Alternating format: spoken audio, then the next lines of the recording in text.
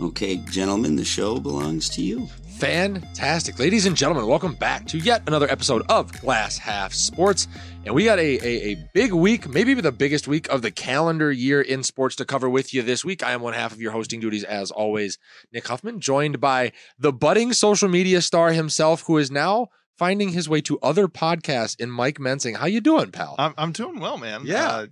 That was fun. Actually, I did a podcast for Complete Athlete, a training business that actually rents space out to me, and Very we nice. have a good relationship there. So yeah, they were nice enough to invite me on and just talk training young athletes. Absolutely. So if you are watching the show and you have like kids or you're an athlete yourself, head on over to a Complete Athlete and, take in kind of what Mike has to say. I know he's got a lot of kids that he's working with that are finding a lot of success. How have you been, and what do we got for the week the show coming up here today, Mike? I've been well. It's nice to actually kind of thaw out and go above zero. T-shirts. We do have a big show for you guys today. Obviously, with Super Bowl week, we're going to talk Super Bowl storylines. Yes, sir. We do have to talk Minnesota Sports Roundup, and we do have our guest, Nash Walker, joining us once again. Yes, sir. It's always a great guest, friend of the show. We have a Sean Payton segment to talk about. I just want to talk about Sean Payton's interview. We have some NBA headlines with the trade deadline looming, and then fight news as well to cap off the show. Lots of fight news, lots of things popping off in the fight world, whether that be boxing, UFC, or otherwise. Mike, where can they find Glass Half Sports these days? Yeah, as always, guys, we can be found post-show on Instagram, TikTok, Facebook, Twitter, Spotify, YouTube. We do have a Patreon as well. We do have a Twitch.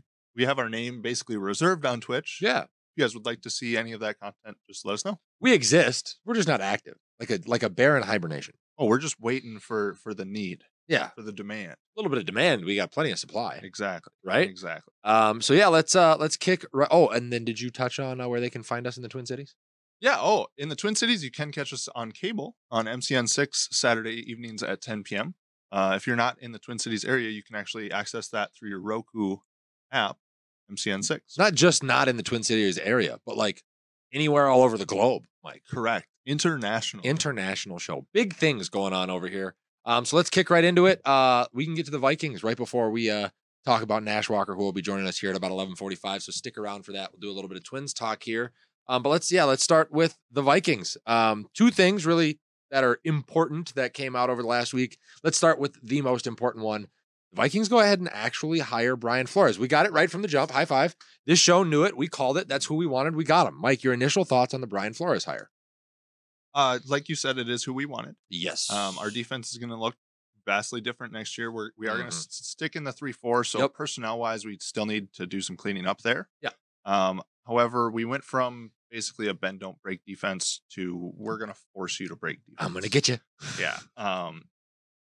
When Brian Flores was the head coach of the Miami Dolphins, there was one specific game where they ran the same blitz 37 times in one game. The same blitz 37 times in one game. You know that they're coming with pressure. It's going to look vastly different than Ed Donatell's defense. Yes. The one thing that comes with creating pressure is you do give up big plays as well. Yeah. So it's just going to be interesting to see how they balance that act. I mean, we already give up the most big plays in the NFL, right? Exactly. So I'm just curious if we're going to continue with that trend, and it's just going to look a little bit different, or if we're actually going to put a lid on it. But it's interesting that we basically went from one extreme to the other. Yeah. And we'll see how that works. I mean, that's kind of what we saw with the Zimmer to KOC hire. It was a very similar move. Ed Donatell to Brian Flores. Couple of personnel things that I'm sure everybody's going to be wondering with Brian Flores in-house. I think this saves Harrison Smith from the chopping block. I would agree. I think he's going to play in the box quite a bit more now. Yeah, right? Brian Flores had the highest safety pass rusher rate throughout the course of whatever time frame he had play calling duties for defenses between when he started and now.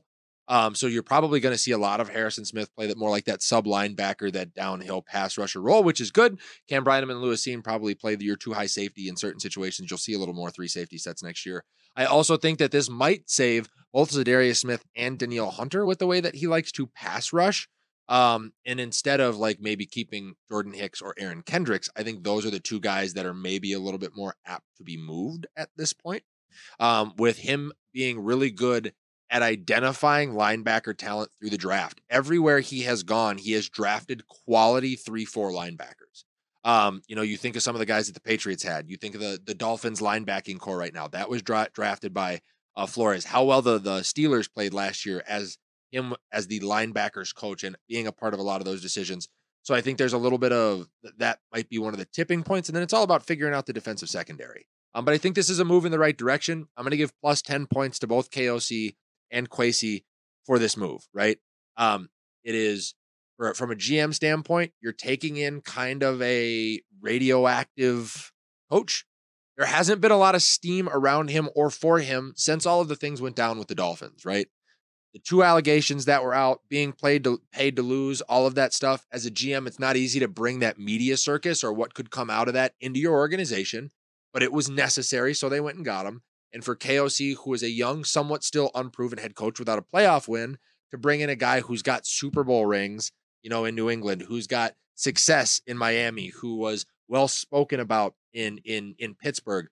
Not that he's necessarily a direct threat to KOC's job, but it definitely isn't easy to have another head coach in your, inside your staff. Managing Wes Phillips and Ed Donatel and these guys that have never gotten a shot is far different than somebody who players can look at and go, well, I know he's run this potentially better than you have. I mean, let's not forget, though, Ed Donatel was a head coach. Mike Pettin was also a head coach as well. KOC has surrounded himself with elite minds from the jump. Yes.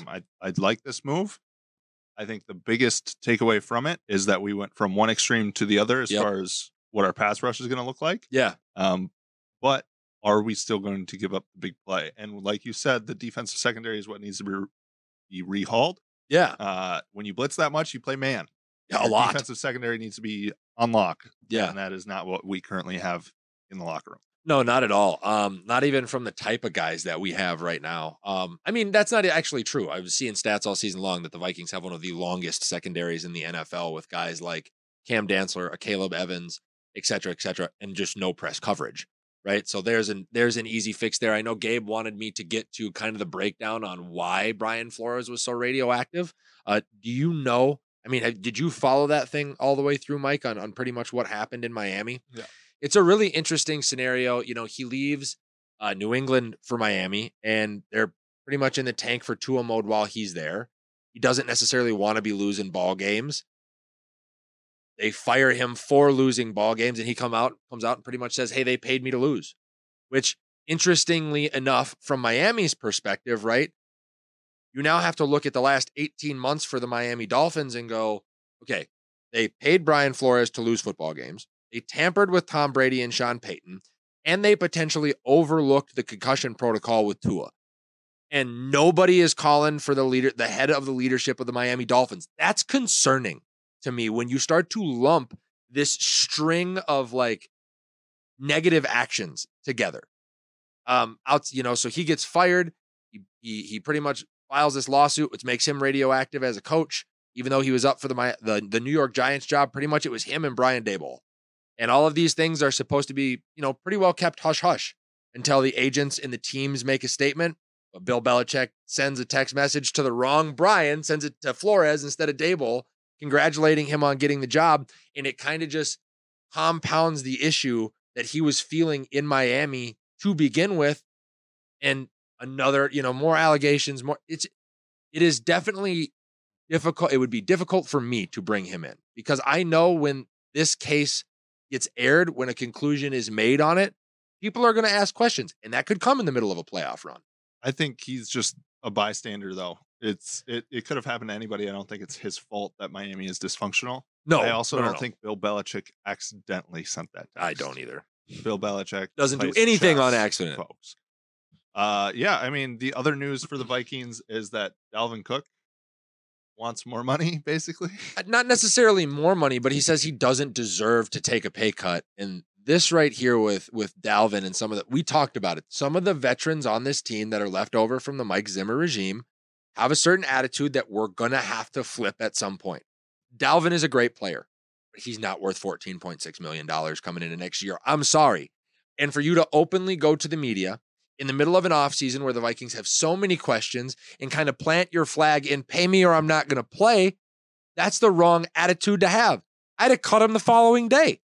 Yeah, I mean, I think he's not an integral piece of how the offense is going to move forward. Not anymore. I think you can do a lot of similar things with who you have in-house, and I think this was pretty much him saying, I'm done playing. Yeah, so that's going to be interesting. I know there's obviously going to be trade conversations, I would assume, around the draft. I don't think we're going to get anything before that. Go Dalvin for Saquon, straight up. Sure. And have to pay Saquon the same year you're going to have to pay Justin Jefferson. I don't know if I completely agree with that, but Mike's over here playing Madden Fantasy Football, franchise mode. But yeah, the Dalvin thing is concerning for me because especially with how tight-knit that group is, Dalvin Cook, Harrison Smith, Danielle Hunter, is that the first domino to tip? And the rest of these guys saying, yeah, I'm not taking a pay cut and having to truly overhaul everything at once. I think at the end of the day, these guys understand it's a business. This is not Karl Anthony Towns and D'Angelo Russell we're talking about here. Oh, we got good news on that. So if Dalvin leaves, Harrison Smith isn't going to pout. Yeah. Harrison Smith is going to look, hey, I'm going to play in the box again this year. I'm going to be near the line of scrimmage. He's going to say, good luck to Dalvin. And when I play you week 8, I'm going to be in your face. Yeah. Like I'm sorry. I don't see that being an issue at all. And if I'm a teammate of Dalvin Cook's, by the way, like one of those if I'm Adam Thielen or Harrison Smith, to be honest, I understand it's a business. I do too. I do. Get paid. That's right. fine, but you're leaving. I was going to say, it's not going to be here. If you want to win a Super Bowl, which is what we're all trying to do, we've been together for 8 years. How about you stop being an asshole? Yeah. I mean, honestly, I don't blame him. I wouldn't be upset at him, but his priorities are clearly not what we as fans thought it was. Want them to be. Well, forever, I looked at Dalvin Cook as the team player. Like, yeah, sure, he got his money, but you never heard negative plays hurt, the shoulder injury, the knee injury, the ankle. Like, he's an NFL running back. If you're going to be banged up from week 1, pretty much. I get it, but name another guy that's taken on the volume that he's taken on, the responsibility that he took on in that offense dating back to the Mike Zimmer days. There's a lot of running backs that have done that. I don't know. He has done his job, and that is pretty much what he's done. Has he led the NFL in rushing at all? No. So, I mean, he's been a good running back for us. Yeah. And running backs are like that. Time to move on. Hey, guess what? Good news is you got Ty Chandler and Kene. I mean, and Alexander I don't know Madison. if those were the 2 names I'd name first, but they are who they are. Yeah. Hey, guys, looks like we got Nash joining us. Oh, this is a great time then. Let us know what you guys think on the Minnesota Vikings as they continue their offseason march. I'm sure we're going to get more news as the offseason continues, and we can kick on over to our Twins teaser. Still pretty much, well, I mean, we're not in winter. We're in false spring at this point. Warmed the weather up just a little bit so pitchers and catchers could report to spring training. So we got to talk some baseball. And joining us today will be Twins Dailies and friend of the show's Nash Walker. Welcome back, buddy. And how have you been? Guys, so good to see you. Thank you for having me back. Been doing well. I'm ready for some baseball. Rough Vikings finish. Yes. I was there. I don't know if you guys went, but I was there way up in the rafters, way up there. But the field when the Vikes were on D looked wide open. Oh, yeah. It looked like there was a lot of spacing to be had there. And there's a lot of, I think, questions there that you guys, I'm sure, are going to tackle. And there's questions with the Twins, too, that we've been tackling. I'm excited for baseball. Can't wait to get back spring training in a week. I'm pumped. Yeah, absolutely. Old and slow definitely defined the Minnesota Vikings defense last year, and it stereotypically defines the Minnesota Twins pitching staff. So maybe that is a good place for us to start. For the first time, I think, since, the 2 bobbleheads that are sitting on the table here in Johan Santana and Brad Radke, it looks like the Twins have a rotation. Tell me a little bit about the expectations for Sonny Gray, Tyler Mahe. Like, for the first time ever, we may not have a 1, but we don't have a bunch of 6s in the rotation either. Mm-hmm. I think you guys are going to feel good if the rotation's healthy. That's a big if every year, but I think you guys are going to feel good every single day looking at the probables as Twins fans and just saying, hey, I think we got a chance today. Yeah. And that's not something to hang your hat on. You would love to have a number 1 starter, and I was hoping they would go out and do that. But Pablo Lopez is the best pitcher who was traded this offseason. So they weren't moved. Those frontline starters weren't moved very much. And Pablo Lopez, there was a big price for him and Luis Arraez. So they don't have the number 1, as you said, Nick. But I think overall it is a deeper rotation. You're not going to see Dylan Bundy. You're not going to see Chris Archer. You're not going to see guys you would not like to see, I think, unless the injury bug hits again. But even beyond the 5, you have Louis Varland. You have Simeon Woods Richardson, top prospects coming. You have Josh Winder, who I'm a little lower on this year, I think. But he can fill some innings for them as like their 8th guy, right? Yeah. And Kenta Maeda coming back. So they have more depth than they've had in a really long time. And I think I said with you guys last year, they failed to get another frontline starter last year. And the injuries with Paddock and Sonny Gray had hamstring problems, and Joe Ryan was gone for a month with COVID. When those things happen, Dylan Bundy was their 2nd best starter. Yeah. And that's just, I don't think it's going to happen this summer. I don't think that's going to happen. And for that, I'm grateful. I think it is one of the deeper rotations they've had in a while. I'm glad you mentioned Radke, because I think the year was 2004. The Twins had 4 starters with, or 2005, I believe, with an ERA that was at league average or better and through at least 100 innings. And this year, going into the season, they have 4 starters who did that in 2022, and Mahle, Lopez, Gray, and Ryan. So it's all on paper at this point, but I think you can feel much better about the depth of the rotation, even though they still do lack that number 1, as you mentioned.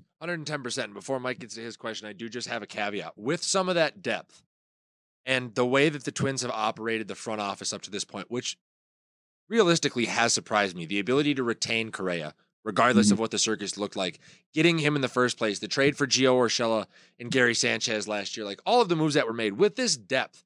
If there is an ace on a team that is not really a contender, does this mean the Twins might be able to go get a young, true number 1 at some point during the season? Is that something you're hearing as still a targeted piece?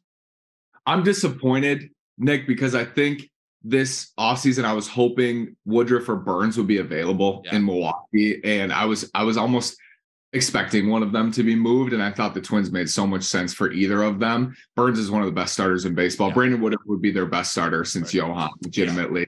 Obviously 98 to 100, just complete gas. So I was hoping one of those two would be available. If Milwaukee has a rough first half, and I don't think they're going to re-sign Corbin Burns, he might be the best starter we've seen traded in years and years and years. And I'm not saying the Twins have the prospect capital like the Dodgers have or the Cardinals have or other teams have, but I'm glad you brought that up because they do have rotation depth. I was wondering this offseason, and this was actually floated, not specifically, but rumors that, hey, they might trade Sonny Gray. They might trade Tyler Mahle. They might trade Kenta Maeda. They might trade one of these guys who's going to be a free agent.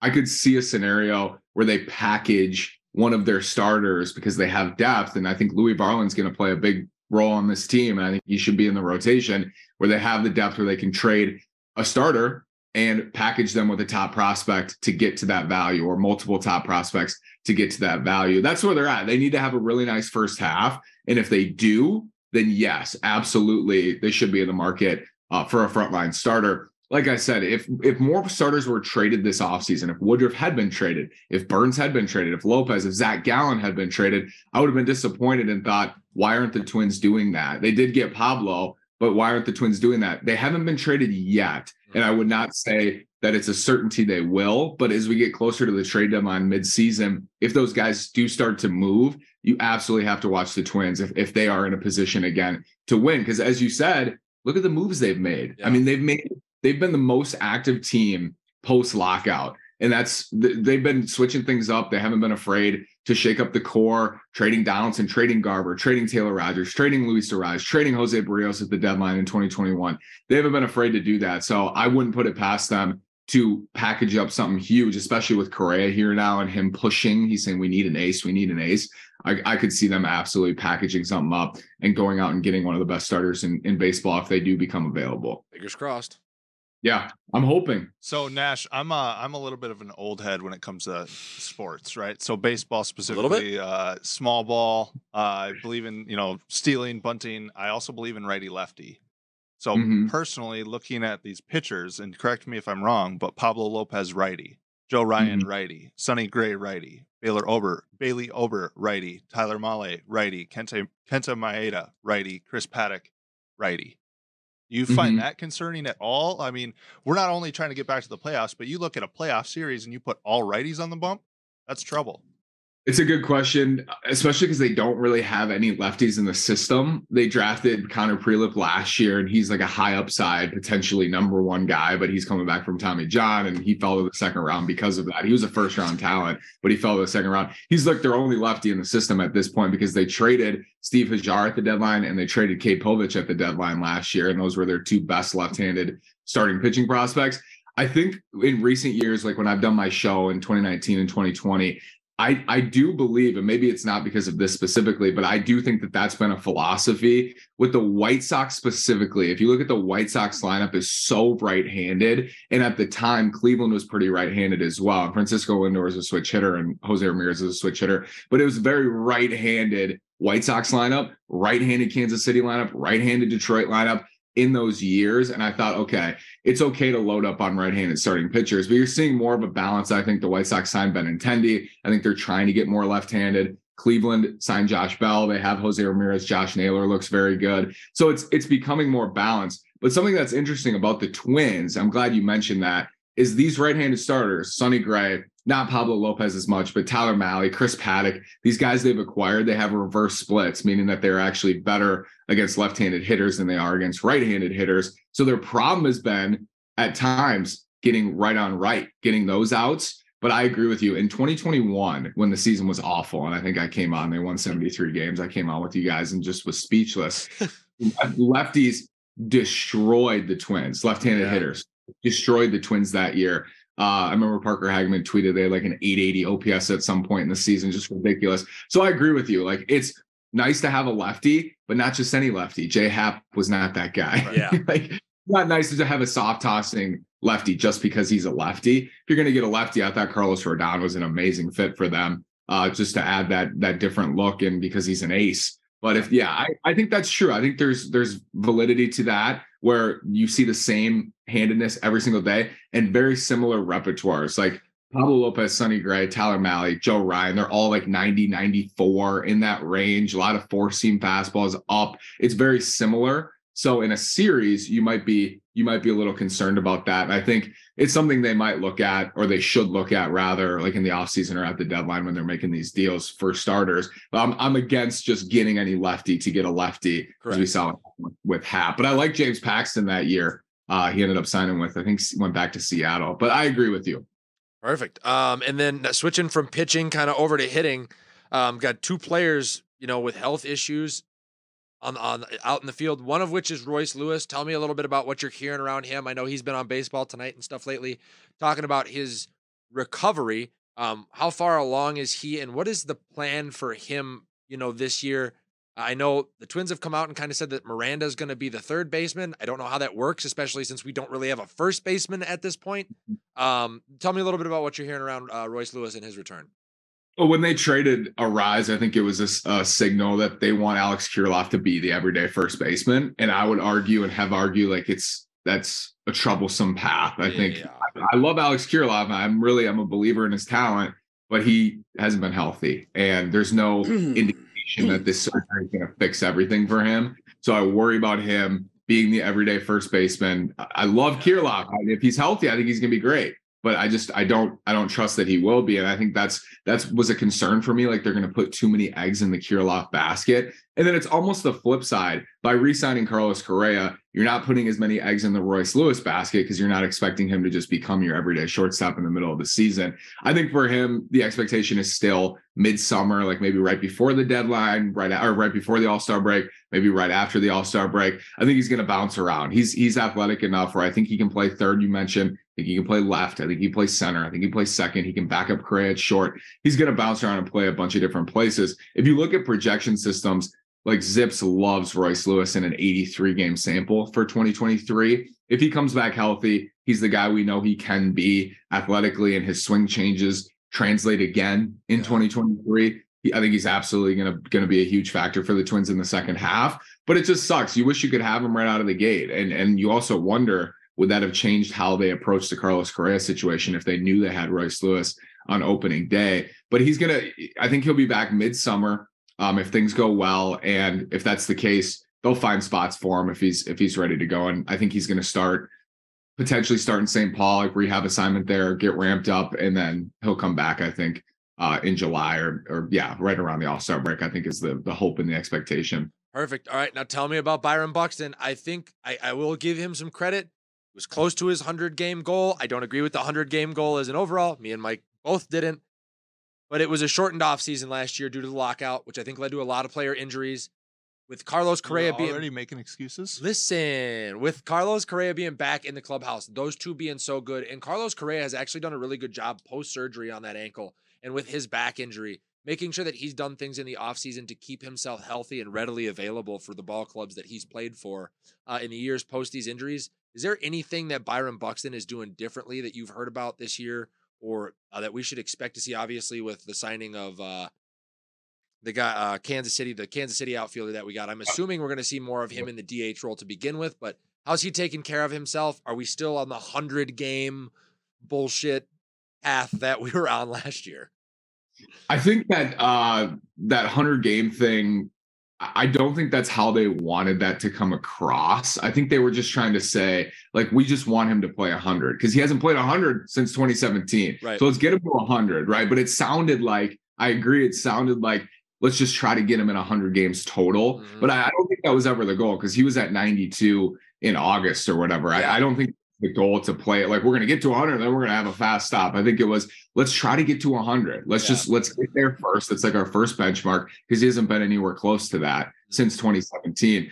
I think for him, you guys have watched him run into the wall. You've watched him get hurt in the outfield. But what's interesting is most of his injuries recently have come on the bases or are not in the outfield. I think he has made changes in center field where he's starting further back or he's not going for that ball jumping against the wall, where he's tried to change things defensively. I don't know what you can do on the bases. Like, he's going to play hard, he's going to run hard, and he often gets hurt doing that. So you don't tell him to not play hard. You don't tell him to not run hard on the bases. I think in center, some of it is avoidable. Absolutely. We saw what Torrey Hunter used to do, and he thought he could get to everything, and he could when he was in his prime, and Byron's the same way, and he can get to everything. But getting to everything sometimes will end your season. And it did in Miami in 2019 when the Twins really needed him.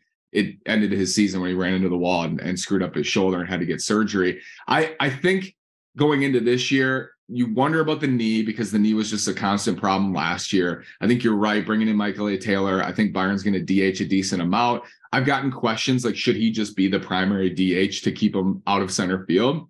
And I get that, but I go back to his injuries recently haven't come in center field. And there's wear and tear on your legs when you play center and then you're on the bases and you're trying to steal. Like, there's wear and tear on a day-to-day basis. But I think he has made changes out there, and you just got to let him play. I think you just let him play and you hope for the best. I mean, there's not much you can do. People are always trying to come up with these solutions for him. Like, oh, let's just DH him. Let's pinch run for him or whatever. Let's get him off the bases. It's usually he finds a way. Like, he's going to somehow he's going to get hurt, whether he runs into the wall, whether he pulls something on the bases, whether it's his knee, something usually happens no matter what you try to do, because that's the player he is. He plays hard, and yes, he's gotten hurt a lot. So I don't think there's really any solution other, in my opinion, than to just go let him play. Just let him play, hope for the best. And yes, DH some days, but he's most valuable when he's in center field because he's the best defensive center fielder in the world. So you want him out there as much as possible. But I would let him play, within reason, and just you cross your fingers. That's my opinion on it. I mean, I just don't think there's a solution today that you can do with him to try to keep him healthier. I think they've tried everything. Yeah, I mean, and there have been some rumors this offseason even that knee is like Sam Bradford level arthritic at this point. So like there's definitely cause for concern. Mike, you got another one for him? Yeah, actually. So you guys touched on the void possibly at first base with Kirilloff's wrist, 2 straight season-ending injuries on the wrist. Can't really rely on that. The rumor going around right now, and I know where I stand on this question, but just going to pose it. Should the Twins look into signing Luke Voit?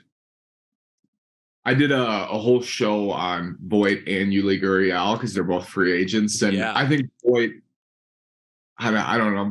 Voit's just interesting because you would love to have a platoon partner with Kirilloff, somebody who can hit left-handed pitching. Luke Voit in his career is much better against righties. And last year he hit like 170 against lefties as a right-handed hitter, which is really weird. So I'm like not a hip on Voit in that way because I just don't think he's a natural partner at first base with Kirilloff. Gurriel's interesting to me. He's probably cooked, but he's interesting to me because of the Correa connection, the Vasquez connection, the postseason experience. He hit lefties okay last year, where you feel okay like hitting them 7th or 8th against lefties, on a week-to-week basis, and then Kirilloff plays against righties, or you bounce things around. So I like Gurriel better than Voit, although Voit is younger, has more power upside. He has more of a chance to hit 30 home runs in a season, I think. But I would probably lean toward Gurriel over Voit, in my opinion. But it's close. I mean, you're talking about 1 year guys, so it's close. Perfect. Time for 2 more. We got time for 2 more with you. In classic Vikings fashion. Keep going. Perfect. So obviously we're headed into spring. There's going to be a lot of the Twins prospect pool that is down there, whether they're playing, regular spring training games or they're participating in the Cactus League. They're going to be readily available for us to actually put eyes on. Who are you looking at, AAA, AA, that might get a call that could surprise some people this year? A la Miranda Mania, which me and you were spot on about 2 years ago. Yeah, I think I'm even more in on the Mania this year. I think he's going to take another step forward. I think he learned a lot last year. He looks amazing this offseason. Yeah. I think he's going to have a special year for the Twins. And if he's average at third base, I think you could be talking about a 4 to 6 win player, which would be amazing for the Twins.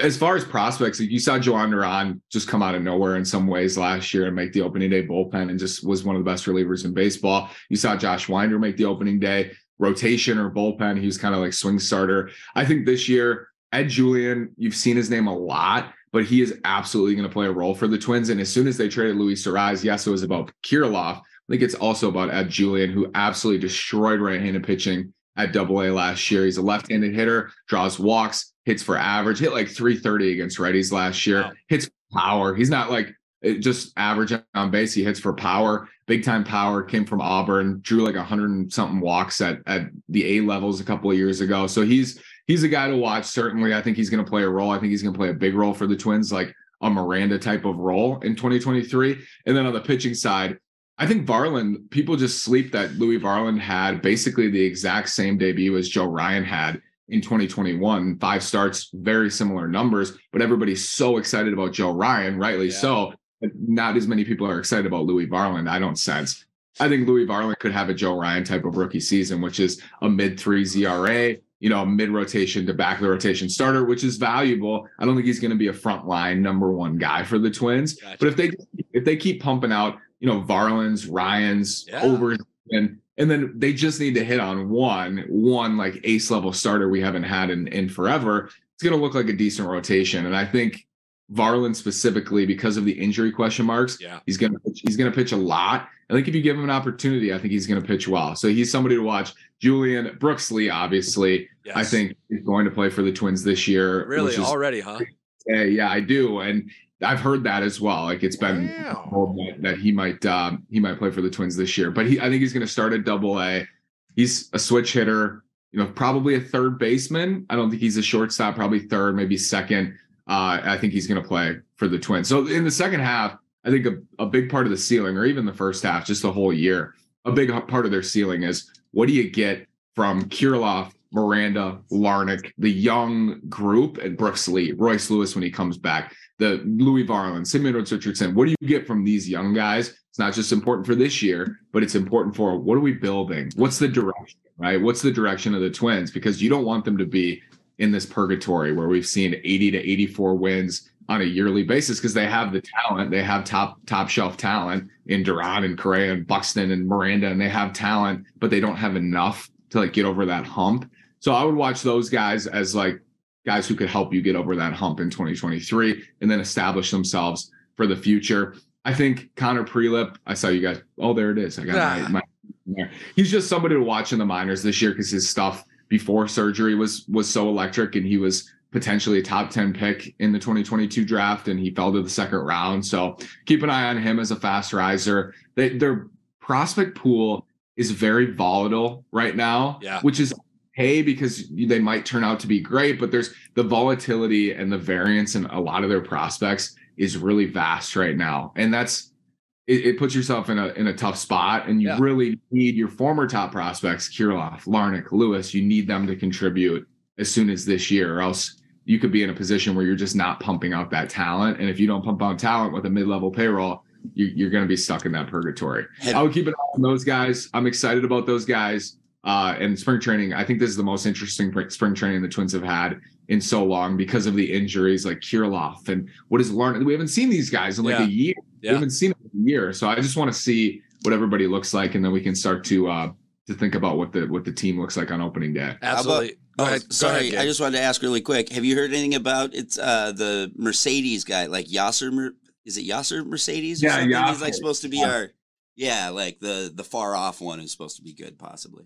Well, they hit, it looks like massively on Emmanuel Rodriguez, who is now like into top 50s. I've seen, I think, or just outside of top 50s on global prospect list as a 19-year-old. They hit, it looks like massively on him as an international prospect. You never know. He's one of those volatility prospects. He destroyed low A. He might be great. He might never make it to the majors like a lot of young prospects. But Yasser Mercedes, he is potentially the next Erod, where he crushed the Dominican Summer League. You see some prospect lists like Aaron Gleeman, super high on Yasser Mercedes, and a lot of that he's talking to the team. He's talking and asking, who's the guy you guys were impressed with, and also his own evaluations. But he was super high on Mercedes. Like Twins Daily, I think we're super high on Mercedes as well. He looks like, yes, I agree, somebody you should watch this year as an Emmanuel Rodriguez type of explosion. I think Erod's going to be a top 10 prospect in baseball by the end of the year. I think he's their highest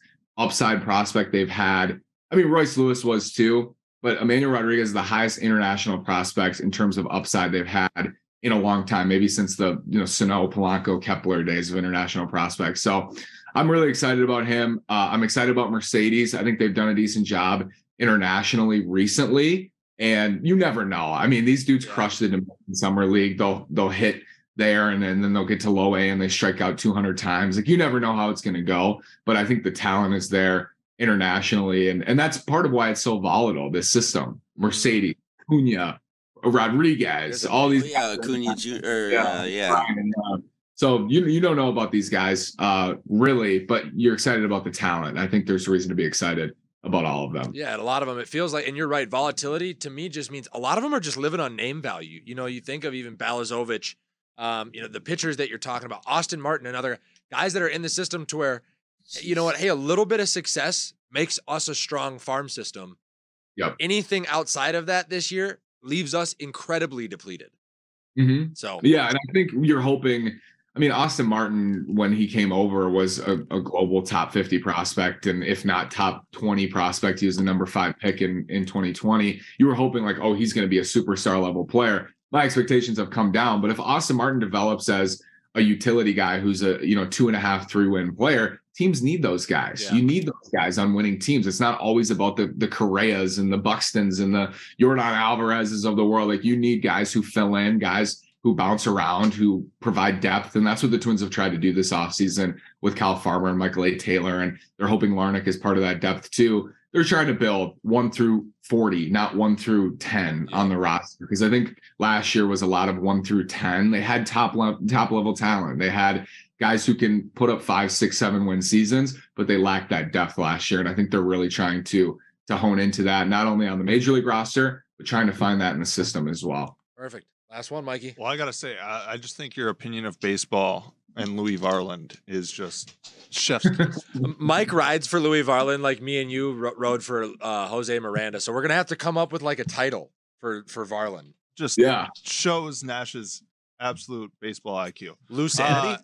I'm just going to throw it off. A little speculative question to end it. Who leads the team in home runs and who leads the team in wins as a pitcher? Ooh. Home runs. I think I was thinking maybe I'll give you like an under the radar type of pick. The thing is, like, Buxton hit 28 in 92 games. So if he's playing 92 games and hit 28 homers, like, this probably might lead the team. But I would say Correa is not like your prototypical home run hitter, but all of his batted ball data last year was just excellent. Like, some of the best of his career playing at Target Field. I know the Crawford boxes and at Minute Maid are also, they tend to right-handed hitters, but I think Correa is a decent bet to hit 30. I think Buxton's always a decent bet to hit 30, hit 28 last year. An under the radar pick potentially is Joey Gallo. I think Joey Gallo, even in a down year, Joey Gallo, can hit 40, right? So he has the biggest like raw power on the team. But I could see it being anybody. And I think you mentioned like the small ball aspect. They definitely, I think by trading Arraez, they are more power. It's more of a power laden lineup, I think, than we saw last year. Last year, it really wasn't. Like Gio Urshela is contact oriented. Obviously, Luis Arraez is contact oriented. Even Carlos Correa doesn't really strike out very much and hits for a high average.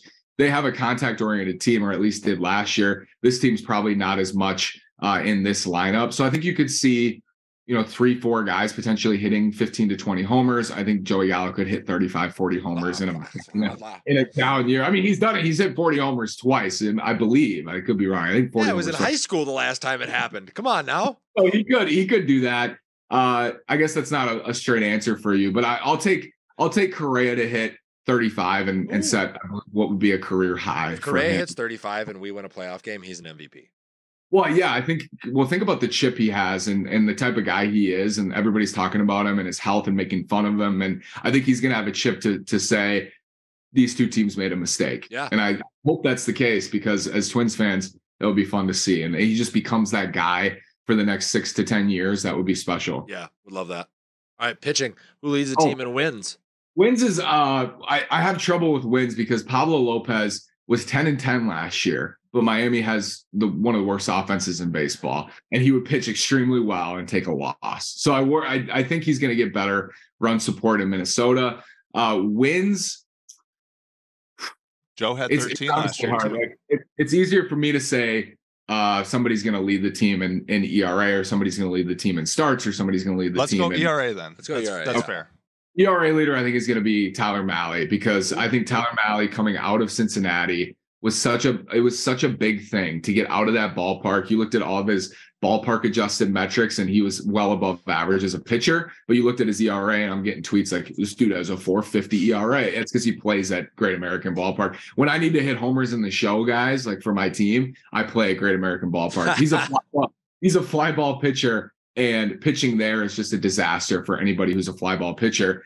As a right-handed pitcher at Target Field against left-handed hitters at Target Field with the big overhang, I feel much, much better about Tyler Mahle. And unfortunately, he got hurt last year. If he's healthy, I think he's going to lead the team in ERA and maybe lead the team in wins. I think that acquisition is it's slept on because he didn't really pitch. He didn't really pitch for the Twins, and he got hurt. But he's back, hopefully, ready to go in spring training, and I think he's the guy this year who's going to emerge as their best pitcher. Absolutely, man. That's a bit of a dark horse pick. Yeah, absolutely. I mean, especially, but it's good to think that guy who we brought in at the end of last year to be our ace is a dark horse pick to lead the team in ERA this year. That means we have depth. Woohoo, the Twins did it. You know what I mean? So, as always, man, absolutely fantastic to have you with us. I'm sure we're going to be checking in with you plenty throughout the baseball season. I know you still got that California kid glow going on over there. So we'll be sure to check in with you. And we'll obviously, me and Mike will be out covering the Saints this year. We're going to try to get out to plenty of Twins games. Maybe we'll link and do some content together. Why don't you let everybody know where they can find you to continue to just absorb the wealth of baseball knowledge that you have available for them? Yeah, thank you guys. So in 2 weeks, I'm moving to Reno. So I will no longer be doing the show, but I think I'll still be writing. We have a contract because I'm doing the Aces. I'm a content creator, and I'll be on their broadcast team. They're the AAA for the D-backs. Nice. So we have a contract with Bally, and I can't do the daily show anymore. Okay. But I don't know about writing. I don't know about video. But you can follow me on Twitter at NashWalker9. You can follow the show at Lockdown Twins for the next host, whoever it might be. It might be Nick or Mike. We don't know. Who knows? But it's a daily show, and you can check that out wherever you get your podcasts. I'm doing it until March 1st, and then I'm moving there, and somebody else will take over. So I've got a lot of interest in it. Some great candidates. Somebody's going to take it over. Somebody who's talented and knows the Twins. So check that out. Yeah, you can follow me as well. All right, brother. Appreciate it. Hey, be safe on the move. We look forward to hearing, maybe the next time we speak to you or seeing the setup a little bit. Yeah. And if you ever want to jump on, you got some breaking news, you get some things, even out of the D-backs organization that you want to send up our way. Feel free to ring in at any time. The door is always open for you. Thanks, guys. We'll talk to you soon. Yep. Take care, boss. As always, just one of the great baseball minds. You know what? I'd take him over Gleeman some days. Just glass half full kind of guy. I mean, the Louis Varland take, I gotta say, Mike's like, hey, if you want to toot my horn for me, Yeah. So let us know what you guys think about the current status of the Minnesota Twins. Let us know if you think that they need to make any moves. Yeah, absolutely. Absolutely. Sounds like there might be some in the cards. Yeah. So with that, let's go Minnesota Wild. We got to finish up Minnesota Sports Roundup. We're a little behind. No, we can do the Wild real quick. There's really nothing. I mean, the NHL trade deadline is right around the corner. There's not a whole lot going on. The team is, in my opinion, is what, treading water at this point. Yeah, I don't the think loss to the Coyotes on Monday hurt. Yes, quite a bit. Come back to lose to the Stars yesterday. Got the Golden Knights tonight. That's always a tough matchup. Win some games, boys. Dylan warned us when he was on this show, for the Wild, it always seems to be the mid to late January skid that they fall into. They get that little bit of a bye week. The trade deadline's coming up. It seems to me like for the Wild, the attention just goes elsewhere other than inside the clubhouse, right? I think your statement of treading water is dead on. They're 5-5 in their last 10, lost 2 of their last 2 games. You got to turn it around. You got to figure out a way to wake up, kind of. And that's kind of where the Wild are. Yeah, it's moments like this where you look at a guy like Kirill Kaprizov and go, "Hey, can you stop the bleeding, please?" Like, I know it doesn't. It's not hockey is a team sport. There's multiple lines, but like to be an all-star like that, guy. It's scoring 3 goals to make sure you beat the Coyotes. Yeah, absolutely. You know what I mean? Like, absolutely. That's who that guy needs to be. I mean, that's who Ovechkin was. Yeah. That's who Kane was. That's who Sidney Crosby. You can just say, "Here's the puck, dude. Go win the game." And he's just not in that top 3 yet. That's why he's like a top 10. That next level is tough to get to. And he's like right there. Yep. He's like right there. So not a whole lot on the Wild, but we got plenty on the Wolves, Mikey. Yeah. They did it. I'm so excited. They traded D'Angelo Russell. We can start right there. The headache has left the building. They sent him back to the Los Angeles Lakers, who drafted him. And guess what? Now he's LeBron James' problem, because that's what he is, a goddamn problem. And in return, we get Mike Conley, and Russell Westbrook goes to Utah? Utah. All right. But I think as far as first of all, grade the trade. For this year, C+ to B-. For the future, B+. B+. Yeah. I think Mike Conley's a much better fit. He actually had time on task with Rudy Gobert in Utah, I believe, at one point, if I'm not mistaken. Yep. So there's a little bit of a connection there. I think this continues to shift the mold into this is Ant's team. Everybody else is playing a role around this guy. Mike Conley's good doing that, but on any given night, if you need him to, he can get you 20 and 10. He can get you 20 and 7. 20 points and 7 assists. Yeah, I mean, he's averaging like 11 and 7 so far this year. Like you said, he has experience working with Gobert. He's a distributor. He runs the offense, right? So bringing in someone who's just, their role is to be a plug and play guy versus a D'Angelo Russell who could shoot 20 times a night, could shoot 4 times a night. You never really know if they're going down. You never know if he's there passing the ball. Bringing in Mike Conley is just going to be a consummate professional. He's 35 years old. He's been doing it forever. Yep. He'll get you 10 and 8, and that's it. We also got Nickeil Alexander-Walker. I like that. Who's really young and up and coming. I think he's averaging 7 points a game so far this year, but he's like 22. Yep. So it's youth. It's building around Ant, like you said. And then we also, I believe, got 2 second-round picks the next 2 years. So it's a moving forward trade. Yeah. Which is interesting because it goes in the face of the Rudy Gobert trade, which was a moving now trade. Yeah, but I think with the injury to Cat and seeing what the team was around just Ant, this was an interesting thing, and nobody has talked about it. But there's a little bit of a tie to outside other pieces of the NBA here.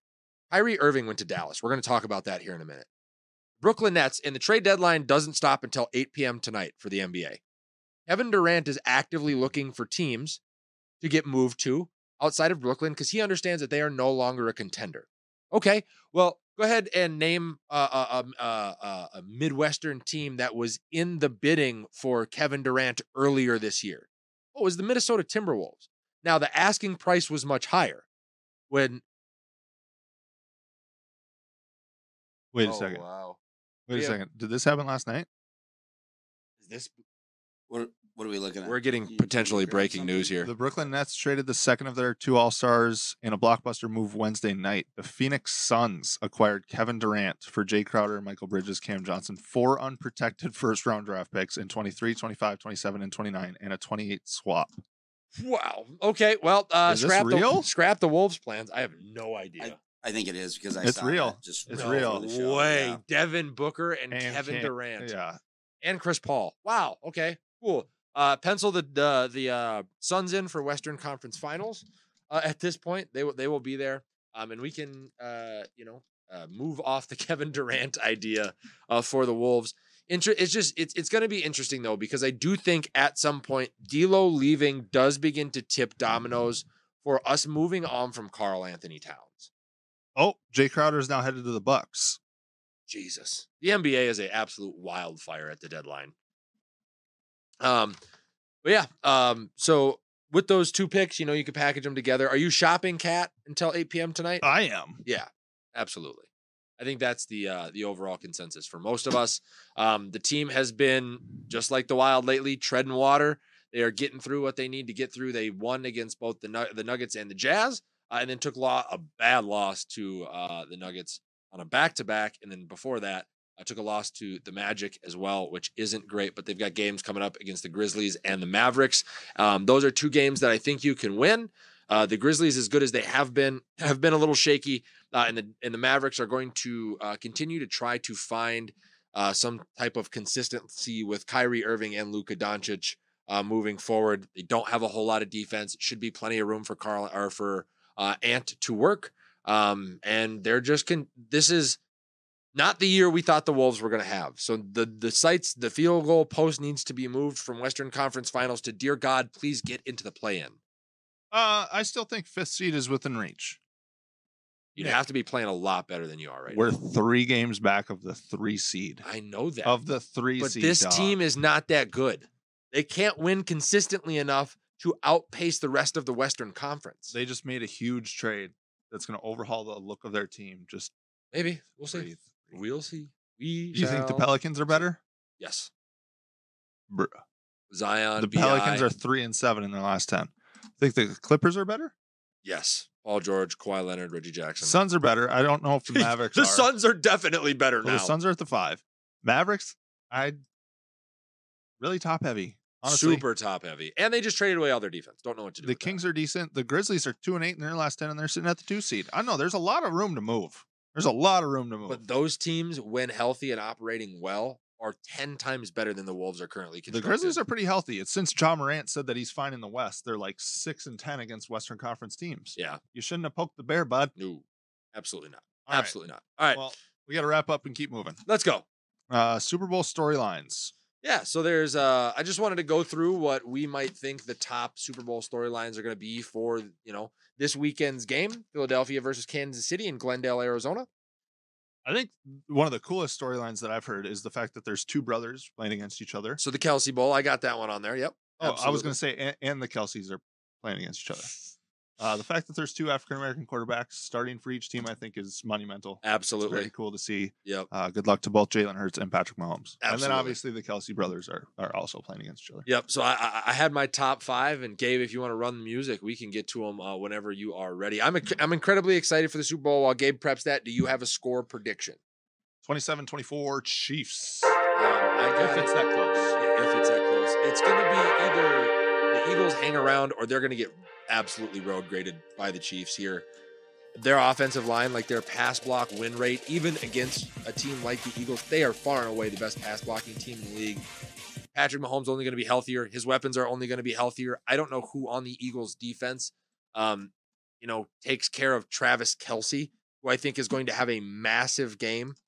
A lot of the metrics that we saw coming off of Jalen Hurts pre and post injury, I was looking at it on the Colin Cowherd show earlier this week. He is not nearly as effective a quarterback, and I think that showed even in the Niners game. A lot of his short stuff was low. He didn't seem like he was getting it there. And the 2 or 3 deep balls that he threw outside of that one to Devonta Smith, who had to go up and climb the ladder to get that thing, which was an incompletion still. He was overthrowing wide open targets downfield. You can't do that against the Chiefs. Jalen Hurts is Justin Fields in an Eagles uniform, dog. That's weird. But yeah, you're not wrong. But seriously, think about it. You're not wrong. So you're not wrong. All right. So I'll start, the first, easy. I had 5 of them. The first one's going to be the Kelsey Bowl. Really cool to see 2 brothers play against each other. those kind of lead into is the NFL scripted thing. They just so happen to start a podcast this year. One of them is considering retiring, and then, they wind up in the Super Bowl together. Little weird, but that would be storyline number 5. Which one of them do you think will have a bigger impact on the game? Travis Kelce, absolutely. Unless Jason Kelce finds a way to shut down Chris Jones, which would be a story of a lifetime, but I think he's pretty much going to be on skates all game long. The fourth storyline that I have is a rumor that's been going around a little bit. Is this Andy Reid's last game as the head coach of any team in general, not just the Kansas City Chiefs? You look at it, he's been to 3 Super Bowls now. If he wins this one, he'll have won 2 of them. He's in his mid-60s, and his last game will have been beating the team that pretty much ushered him out the door in Philadelphia. And Eric Bieniemy seems to be ready to take the reins as the offensive play caller, and they've got their defensive guy in-house. Is this like a Bruce Arians last salvo kind of thing? Bruce Arians left because Tom Brady was done. Sure. Done. You have a quarterback like Patrick Mahomes in-house. I don't think he'll leave yet. Yeah. I mean, you could get 2 more. You could. If you stay for 2-3 more years. So I don't think he's done. All right. Fair enough. Storyline number 3. This game is going to likely make or make the case or continue the case of, is Patrick Mahomes more Brady or Peyton? A loss in this game with 5 AFC championship appearances and multiple Super Bowl losses makes him more Manning. He wins this one, and you look at the point in his career that he's at versus Brady, and he's more Brady. Is this really a make or break type of Super Bowl for Patrick Mahomes? It definitely speaks to his legacy, right? Absolutely. I think it's almost a must win. If you want to avoid that label, I would agree with you. I would 110% agree with you on that one. So that's the third best. The second one is going to be Jalen Hurts' contract. This guy was a late round pick like Dak Prescott. Not necessarily making a ton of money, and you can see that by how the Eagles are able to put guys around him. Now, how do the Dallas Cowboys look now that they've paid Dak that money? Not great. And he's going to get paid more than Dak because Dak doesn't have the playoff wins that Jalen Hurts has on his resume. Does a win in the Super Bowl actually set the Eagles backwards? I think signing Jalen Hurts to a long-term contract is what sets you backwards. I would agree. He is Justin Fields in an Eagles uniform. And you've already, like, that shoulder injury late in the season, that's what if they didn't have Nick Foles in-house, there's no Super Bowl in Philly around that time. When Carson Wentz was there, and it was kind of similar. You're trusting a guy to go out, sacrifice his body, and get you a couple of ball games, and I think it's going to have a massive impact on Lamar's contract negotiations as well. Because if he wins a Super Bowl, you have to re-sign him this year. I know he's an unrestricted free agent in 2024, but you want to get out ahead of it to hopefully get a little bit of a hometown discount, I would think. Yeah. I just really don't think he's worth it. I don't either. But I mean, it is a storyline, right? And then the last storyline, or not necessarily the last one that I at least wanted to go over was going to be, regardless of the outcome, Andy Reid has the greatest coaching tree of all time. Because Nick Sirianni, guess where he got his start? Where? In Kansas City. With Andy Reid on the offensive side of the football. He wasn't retained. He went and took jobs elsewhere. But guess what? The coach that gives you your break is the coach that is the coaching tree that you will be under. Either way, does Andy Reid have the greatest NFL coaching tree in NFL history? It's up there. I mean, you're talking about Bill Walsh's, though, which it's close. Is freaking nuts. Parcells as well. Parcells, which has Belichick, which is a great tree in its own right. Right. So Parcells is probably the one. Yeah, Parcells probably. I mean, Andy Reid is part of the Parcells tree, isn't it? In Green Bay? Nope. No. Holmgren. There you go. That's what I'm thinking of. Right? Yeah. Yeah. Which is also a really good tree. Yeah, absolutely. But it's pretty close. Andy Reid has got a lot of guys out there that are well-rounded coaches that stay for long periods of time. Yeah. So I actually looked it up. Per game for their entire career, Hurts is averaging 23 more yards passing, but he's also sacked 2.5 times less. Ooh. Other than that, they're pretty close. 0.9 touchdowns for Justin Fields. Justin Fields. 1.0 for Jalen Hurts per game. Rushing yards is pretty close. I mean, it's interesting how close it is, actually. Absolutely. And I'm excited for the game. I know you guys are too. Let us know in the comment section below who you think is going to win and what your score predictions are. I'm riding with the Chiefs in not a close game. I think this is going to be a 10-plus point victory for the Chiefs, and Philadelphia is left kind of scratching their asses on the bus ride home. So Hope so. Sean Payton initial interview. Let's do it. I did not see this. So he pretty much had his first moment with the press the other day and was immediately asked about some of what happened in Denver last year, right? With Russell Wilson, specifically guys inside the building that don't actually work for the Broncos. And he said, yeah, I don't know anything about that, but we'll have our guys in the building pretty much saying, hey, team 3, pack your shit, get out of your offices. No more multiple parking spaces. Everybody's here to work. Do you like that as an initial statement publicly to the media with a somewhat of a diva quarterback who did not perform up to par last year? Yeah. I mean, it's him saying I'm the new sheriff. Yeah. Right? So it's like walking up to the school bully on first day and just laying down the law. Yeah. That's what it is. He knows that Russ, in theory, ran that organization last year, and he's coming in and saying nope. Yeah, absolutely. And I think this was actually planned as well for Sean Payton. I think he's had his eyes on Denver for a minute. If you go back to the middle of the season where Russell was struggling and Sean Payton was showing up on Colin Cowherd's show every Tuesday or whatever, one of the things that he talked about was exactly how he would fix Russell Wilson, taking cut-ups from, his days back in Seattle, using that as the base for the offense, and then building, how he knows how to build offense off of that. Multiple looks, but making sure we're doing the things that Russell does best, running the football, just different things to make him a tad bit more effective. A lot of confidence in Sean Payton, and I don't want to get too deep into the weeds on this because I know we got to continue, but there's now a rumor floating out there that the potential defensive coordinator for that Denver team is going to be none other than the former Minnesota Vikings head coach, Mike Zimmer. Really? Yep. Huh. So very interesting there. Very, very interesting. That's pretty much all I got on the Broncos. Anything else you want to touch on? Nope. Perfect. Let's get to the NBA trade deadline. And there's a few things or NBA news in general, a few things I wanted to touch on. The Kyrie trade starts it. I know obviously the Kevin Durant trade is huge as well. I think that's a foregone conclusion.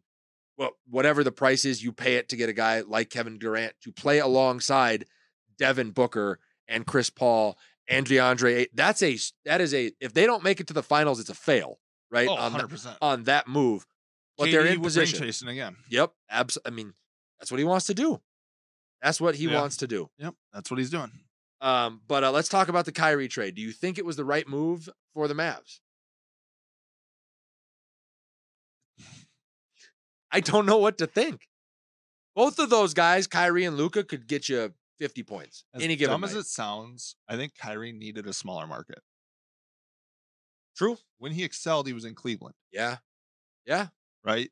It's going to be interesting.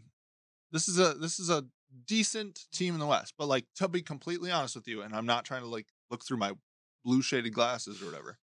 This is a team I could see the Wolves eliminating in the playoffs. Potentially, yeah. Mike Conley plays stingy defense, shuts Kyrie down. I think that they're very, very, very, very top heavy at this point. Super. And they traded away all of their defense. Let's not forget Kyrie Irving doesn't show up to games sometimes. Well, I don't know so the one thing that worries me is not only how they're going to play defense. This team is going to score the ball at will now. With Jason Kidd as the head coach, Kyrie, Luka Doncic, some of the guys that they have.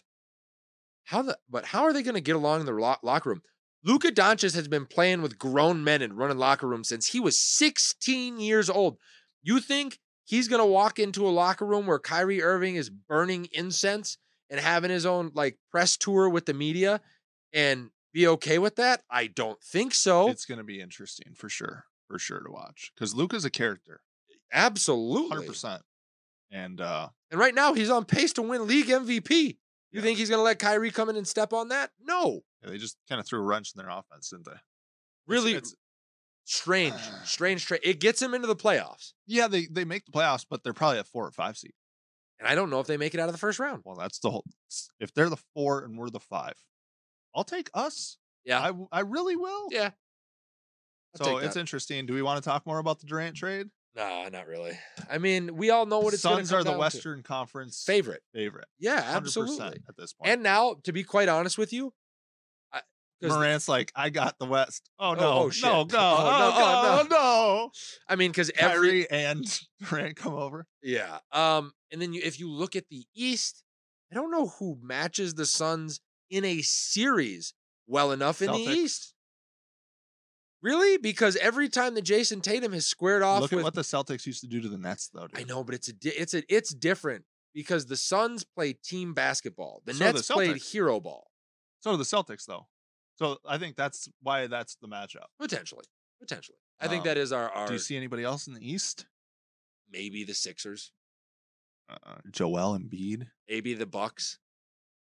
Yeah, I could see the Bucks.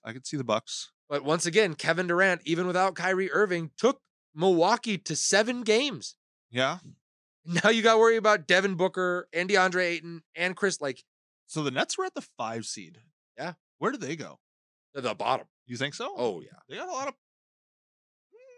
To the bottom. They might squeak in. To the bottom. I'd say 7 seed. I think that they realized that the drama inside, the culture needed to change. Listen, they let those 2 guys bring in Steve Nash as the head coach. It didn't work. They let them run their own schedules. It didn't work. They let them decide their own contracts. It didn't work. They let those guys run the locker room with all the veterans. It didn't work. And I think they finally just went, you know what? One piece at a time, we're going to have to reset this thing, and it's going to be painful. All right. Well, in other NBA news, we have a new all-time scoring leader in LeBron James. He surpasses Kareem Abdul-Jabbar. Thoughts on this? Congratulations to LeBron. Everybody pay attention to the words on having the greatest career. This does not make him the greatest player of all time. I'm sorry.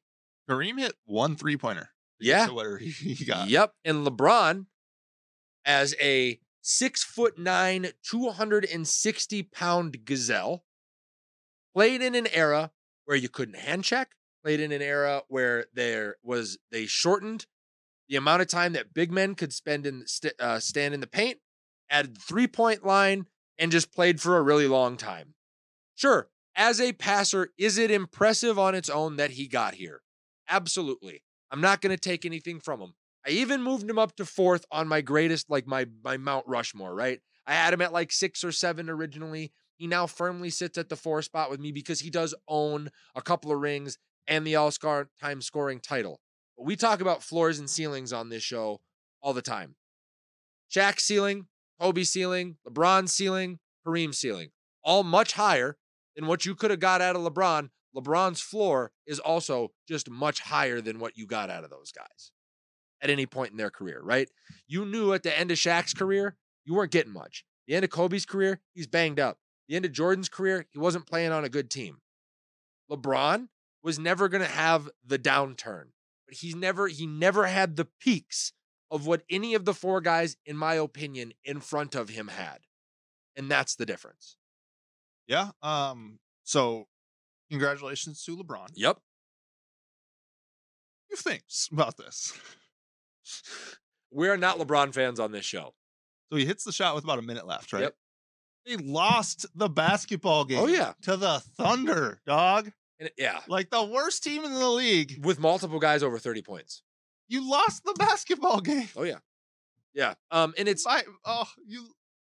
And it's like Brady setting the passing touchdown record and then losing to the Jets when they were 1-15. Uh-huh. To me, it does spoil it a little bit. It does. And the other thing that spoils it for me is the fact that the only people in attendance were not even Laker greats. They're just former Lakers. Kareem was there because it was his. Yeah. Magic's there because Did you see his face? Magic's there because he's close to the team. Nowitzki didn't show up. Yeah. Michael didn't show up. Right. All these legends did not show. Shaq was a Laker, and he didn't take time off TNT to be on the floor when LeBron got the record. For all of you out there that say, oh, the players respect LeBron as the greatest of all time. If that was true, every great available, everybody on the top 75 list, all of LeBron's former teammates would have showed up in LA for that moment, and nobody did. So here's my second funniest thing about this, right? So he hits the shot on Tuesday the 7th. Yep. Have you seen the picture of him hitting the shot yet? So Thomas Bryant is down low, Wide calling open. for the ball. Wide open, Huge yeah. mismatch, right? Guess who asked for a trade yesterday and is now traded by the Los Angeles Lakers? Oh yeah. The guy who was asking for the ball wide open when LeBron hits the shot. Absolutely, Matt. He is a selfish. He lives in his own atmosphere, man. And it's the one thing that has always held LeBron back in all of the greatest of all time conversations. I know they say as a distributor, he's so talented and he makes other people better, but he makes other people better almost in a selfish way. Here's the thing about LeBron. Is he probably one of the most talented basketball players of all time? Yes. 100%. Yeah. He's 6'9". He's 260 to God 270 pounds. And he's also one of the fastest and most athletic guys on the floor. Yeah. However, LeBron has enough talent to legitimately will his teams to 50 to 60 wins every single year. Mm-hmm. And he doesn't. Well, he has the ability to. What he does is he puts up 40 and 10 and says, I did my job. Well, and Instead he also. Up 30, 15, and 12 boards. And like, he could do so much more with what he was given by God. My point exactly with the whole ceiling thing, right? Like, Jordan has 10 scoring titles. Right. Kobe has multiple scoring titles. I think Shaq's got a scoring title. LeBron has 1. Right. He's played for 20 years. LeBron has 1 scoring title. And a losing record in the NBA Finals. Not the greatest player of all time. No. Sorry. No. But he could have been. Could have been. Could have been. So that's kind of what we have on the LeBron news. We have about 15 minutes left, Nick. I did a good enough job for you. We have some fight news to cap it off. Let's do it, Gabe. Are you ready? I am now. I had to turn off the speaker back there. Let's go. Yes. All right. So, fight news. Let's get into a little bit of boxing news right away. This isn't super important, but it is a fight that we have been tracking because we on this show have been trying to will the media to get this fight booked for about 1.5 years now. Gervonta Davis versus Ryan Garcia. We came on the show pretty much last week, or was it 2 weeks ago, and said, hey, it's been booked. We're going to get it sometime in 2023. But now all of a sudden, conversations have stalled because one of the two fighters, Gervonta Davis, doesn't have the nuts to sign a rematch clause for this fight. This is ridiculous to me. That it's like, okay, like in boxing in general, especially two guys of this caliber, you're not just going to get one fight. There's got to be two. Because then if you go 50-50, you get a third, and off that trilogy alone, both of you can retire off pay-per-view numbers. You both could. They both could. But now it's just this thing where, oh, you know what? Somebody doesn't want to have to step in for a second time and risk getting their face pushed in. So Gervonta doesn't want the right to a rematch if Ryan wins? Is that the problem? Clause dispute. Gervonta. I know, that's what I've been trying to make sense of this too. I'm also looking if there's multiple outlets doing this because these freaking promoters love to try to negotiate. They play the media game. Yeah. They play the media game. And that's what I'm interested to know what that is. So I'm doing a little bit of looking here too. But because this appears that due to a rematch clause dispute, Gervonta will have the right to a rematch if Ryan wins. Whatever. PBC, Showtime, and DAZN are arguing over who would be lead promoter network for the rematch. So it's the fucking promoters. It's actually not even the fighter. It's the fucking promoters. But the same, everything that I said still stands. Why? Does it matter? Well, does it matter? Give one to one and give one to the other, and then whoever had the bigger pay-per-view buy between the original fight and the paper and the rematch gets the trilogy fight if it goes 1-1. I think it's usually the winner's stable gets to promote it, right? Yeah, so it's like if because Garcia their fighter wins, won. That's his. Yeah, exactly. So I don't know why this is. Yeah, it feels like something where they're sliding out the back door. I mean, I don't know. I don't know. There's so much pressure on this fight to happen now. It needs to happen. Yeah. It needs to, because this to me is this fight not happening to me would just be a rerun of Pacquiao Mayweather. You have to get it while these guys are young. Because if you wait, this is why boxing has fallen. 100%. This is why. It takes 5 years for the two biggest boxers to fight each other. Like, who cares enough to wait that long? This has killed the sport. You're right. And guess what?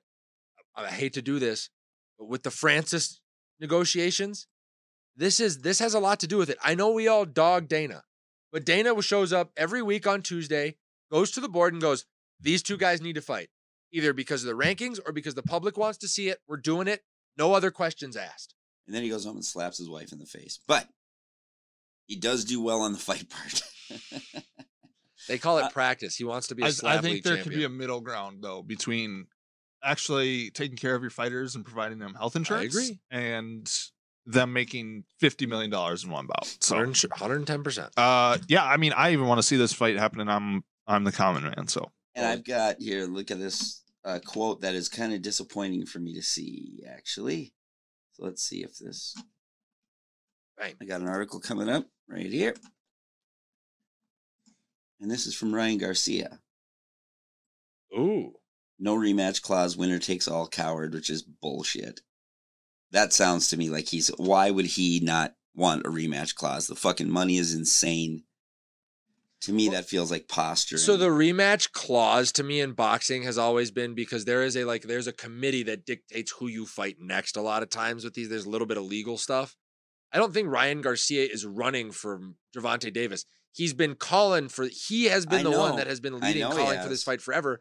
But I think he also knows that if he beats Gervonta Davis, without that rematch clause, it gives him access to all of the titles in that division without having to fight him first. See, here's the thing too.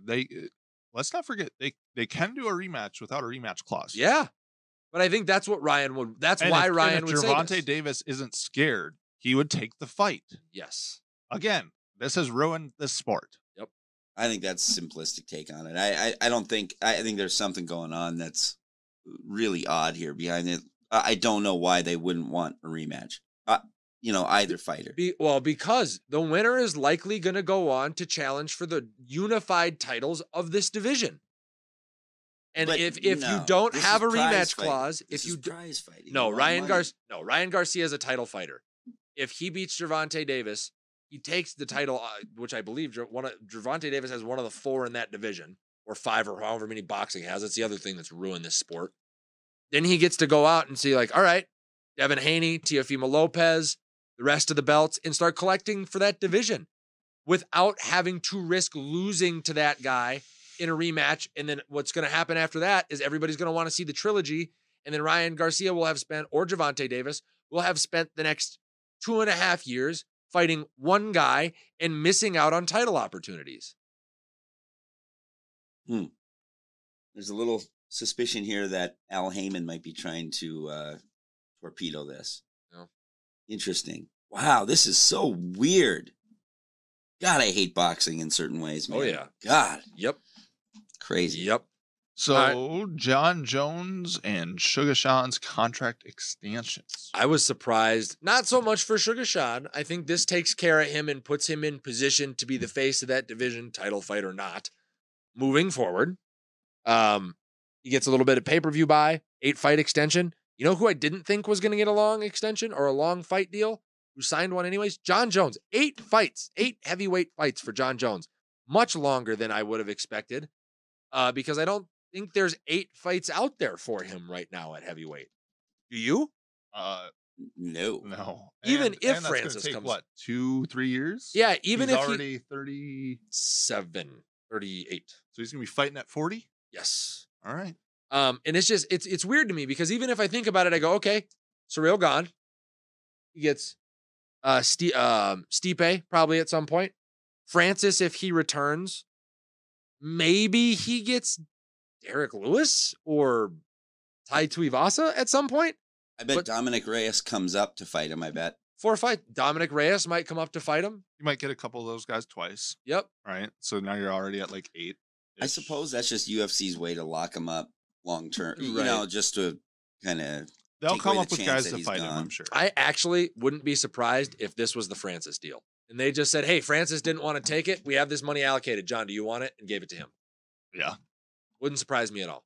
I definitely think that this was what I'd really like to know backroom wise, and I've been digging a little bit last night and today, but I'm not finding it. But I'd like to know if Jones's people approached UFC, if they saw this as an opportunity where they go, man, because if he fled, which is what I thought he had 2 fights or something left. And I thought he was going to do these and then go fight Ngannou for $40 million each, on their own promotion. And it's like, to me, it's, why not? Why would you not do that? The logistics that would have to go in it. John Jones is just a fighter. You got to remember, he's not a businessman. He's not out in the streets I get that, but boxing promoters would step in like nothing. But here's the thing. John Jones is also kind of like radioactive. He's a wild man. You want to put your money on building a new promotion off the backs of a guy who has missed drug tests, who has crashed vehicles. Bob Arum would do that in a second, man. Boxers, you're describing boxers. Yeah, but boxing, boxing, I don't think John Jones has ever showed any interest in being a boxer.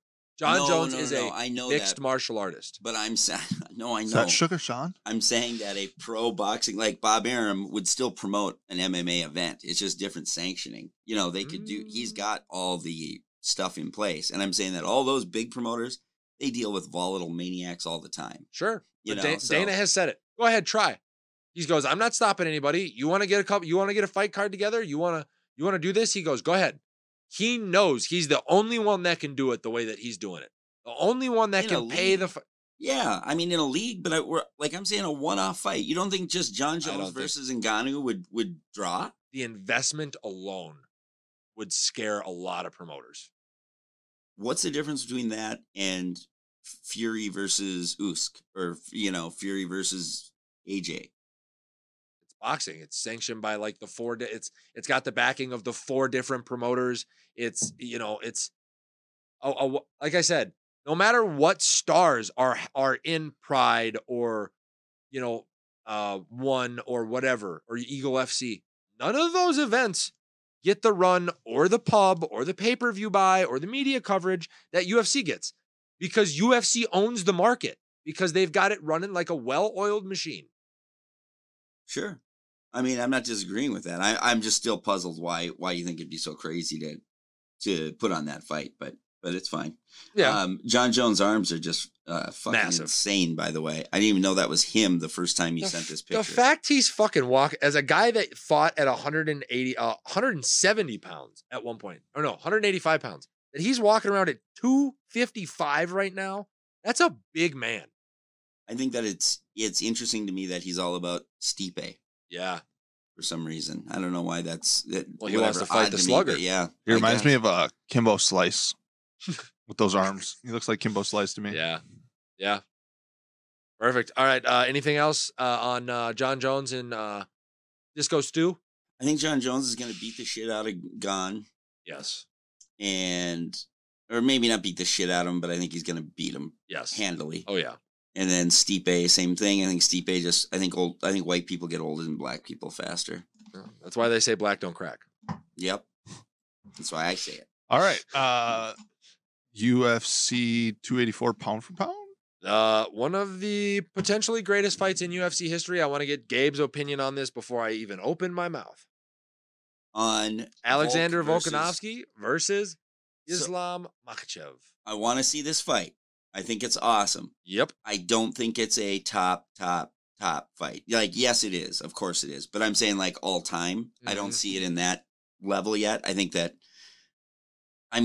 listen, if someone could beat Makhachev, it is Volk. Yeah. He's well-rounded like that. But man, that size difference is bigger than I thought. And I'm not a giant size dude. Yeah, you are. You don't like watching fighters under 145. Well, that's very true. But I don't like, I'm saying, like, I believe smaller guys can beat up bigger guys. Like, I'm not saying that it's, I'm a huge James Toney fan. That guy went from 145 to heavyweight. So It's like, guys do it, and I like it. I just don't know.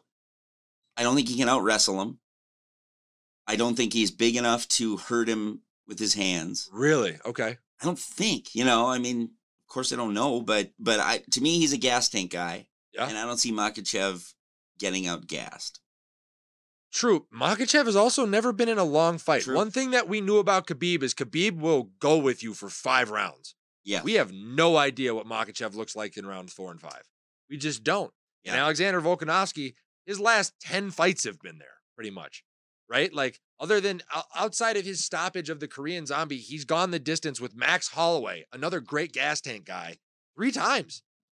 Like, that's that in and of itself is impressive from a striking standpoint. And you also got to remember, size-wise and like as far as how sturdy is he going to be against a much bigger opponent, and Islam, I'm sure, is going to try to lay on him. Alexander Volkanovski played rugby at 220 pounds at that height and was pretty successful. So I'm not worried necessarily as nearly as much about, what you see in some of these highlights where Islam is laying on people and waiting for them to fold. Because I think Alexander, with that gas tank and his experience being heavier in his base, is probably the most well-suited guy to deal with him and keep him off of being on top of him all fight long, which is where these Dagestani fighters win all their fights. It's from the ground and pound and submission attempts. They're not putting guys out on there. They're not putting skilled strikers out on their feet. Do you think that, so do you know Volk's wrestling pedigree? Like, I mean, actually what his background is? No.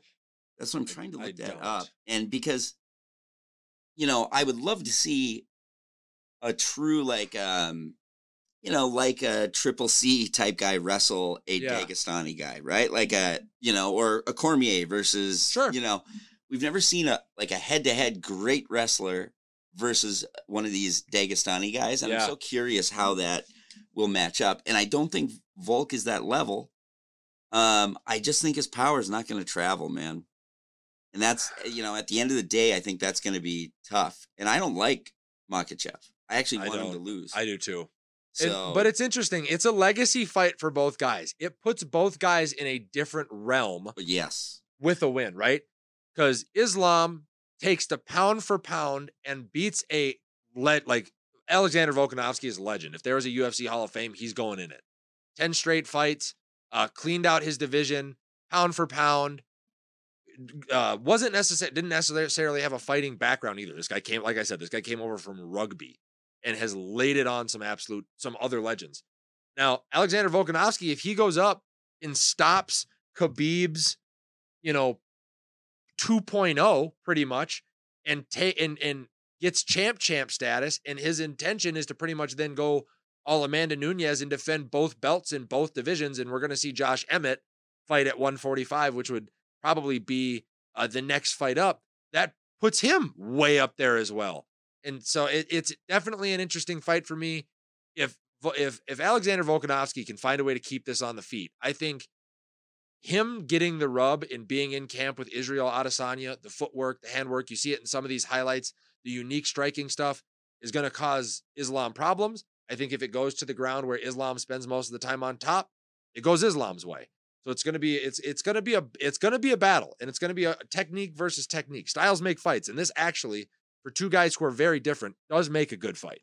It's so interesting just because Makhachev is pretty one-dimensional, really. He's going to throw some bombs, and then he's going to do his, wrestling kind of shit, right? He walks in behind his hands, right? He's throwing at you as he's walking in, hoping to land something, and then if he clips you and you freeze, he's taking you to the mat. Right. That's the game plan. And then Volk is about imposing his will, right? It's about I'm going to out gas tank you and be in your face, and I can, strike, I can wrestle, I can all that. Yeah. I don't know. I just think he's too small. They have weight classes for a reason. True. And I know that people upend it, but boy, I see why Volk took this fight though, man. He can graduate into, actually, this is what's sad. This is, I have sympathy for him because even if he wins this fight, I don't believe that he, the UFC put out a thing that will have like Conor-like plans for him. And to me, he's still not even in Conor's, not even in the close. He's not that kind of draw. He doesn't do the media like that, right? And that's one of those things that we talk about with all these fighters. You got to be a media wizard if you're, if that's what it's going to be. But Amanda Nunes wasn't really one of those fighters either. And she just benefited from, hey, I defend 2 belts in 2 classes. Leave me the fuck alone. And I think, if he just stays quiet and goes about his business, he can get some of the same results. How about this? Volk loses this fight. He retires. In 5 years, how do we look at him versus Usman? Par. Yeah. They're like same guy. The same guy. Overachievers who just don't have the mouthpiece that much or enough of one. Sure. And they just don't, or the star quality. Yeah. They just don't quite have that.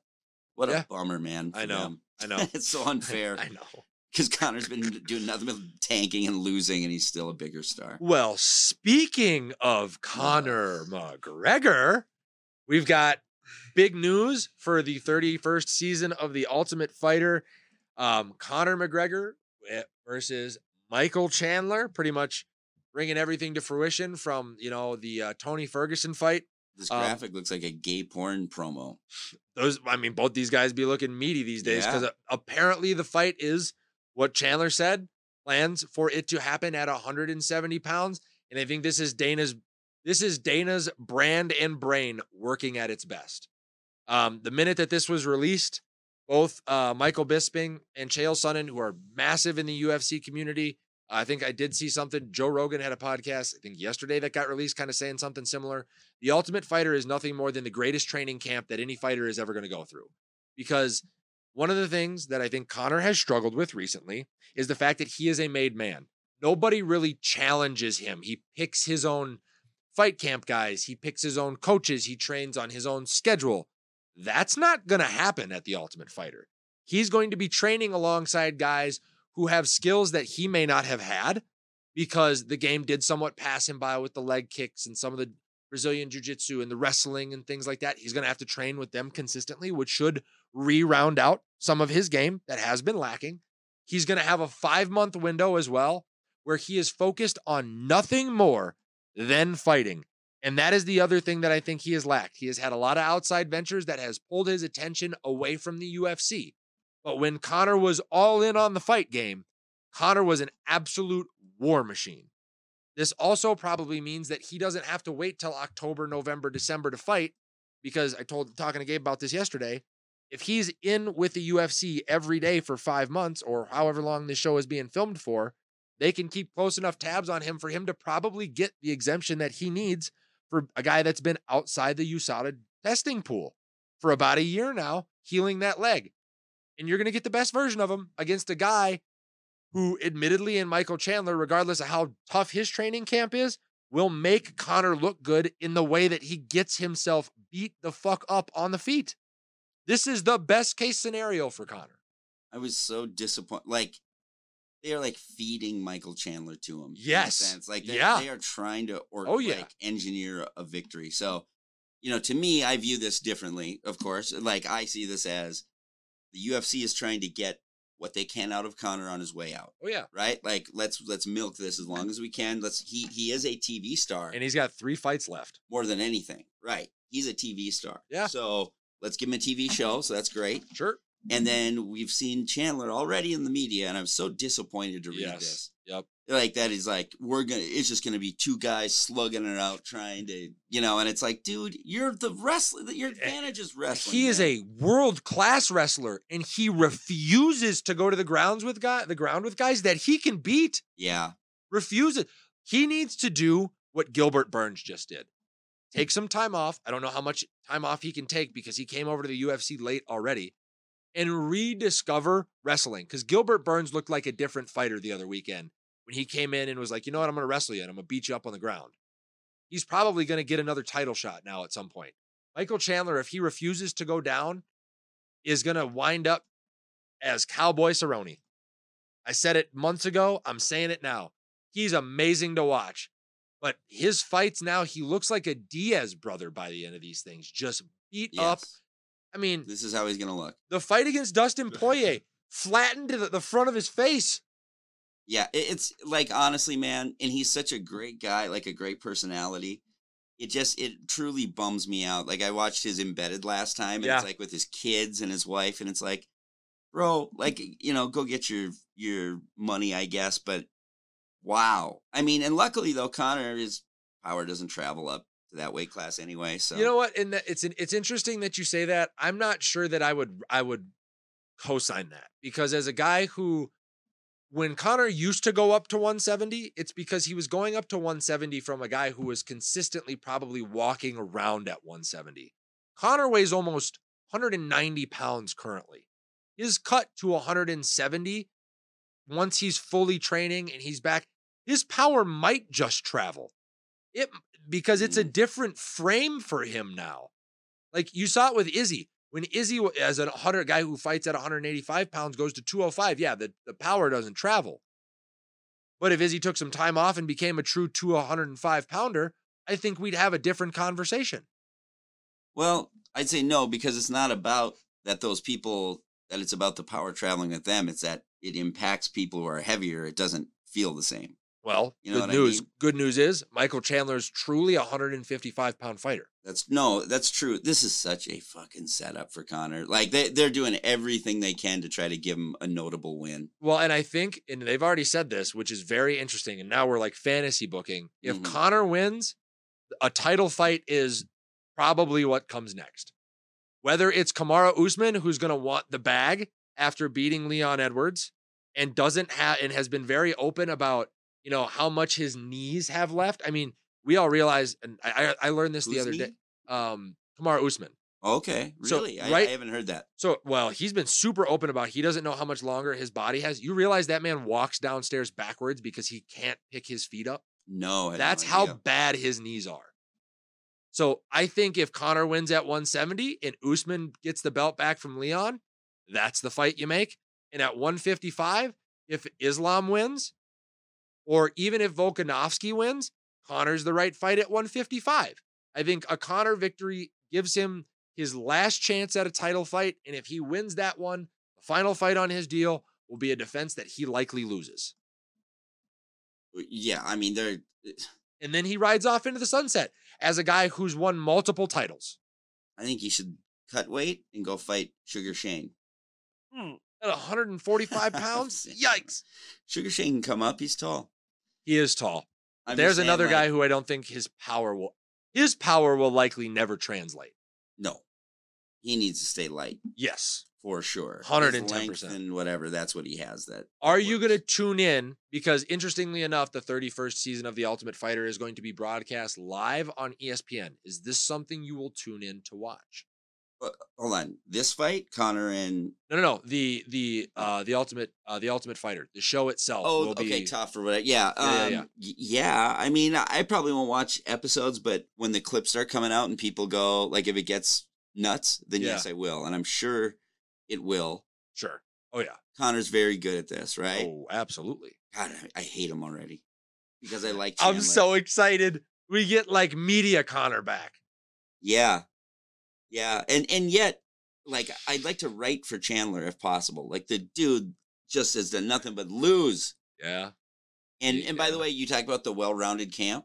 Yeah. I think that you're making one mistake in that you're acting like Conor is open to it.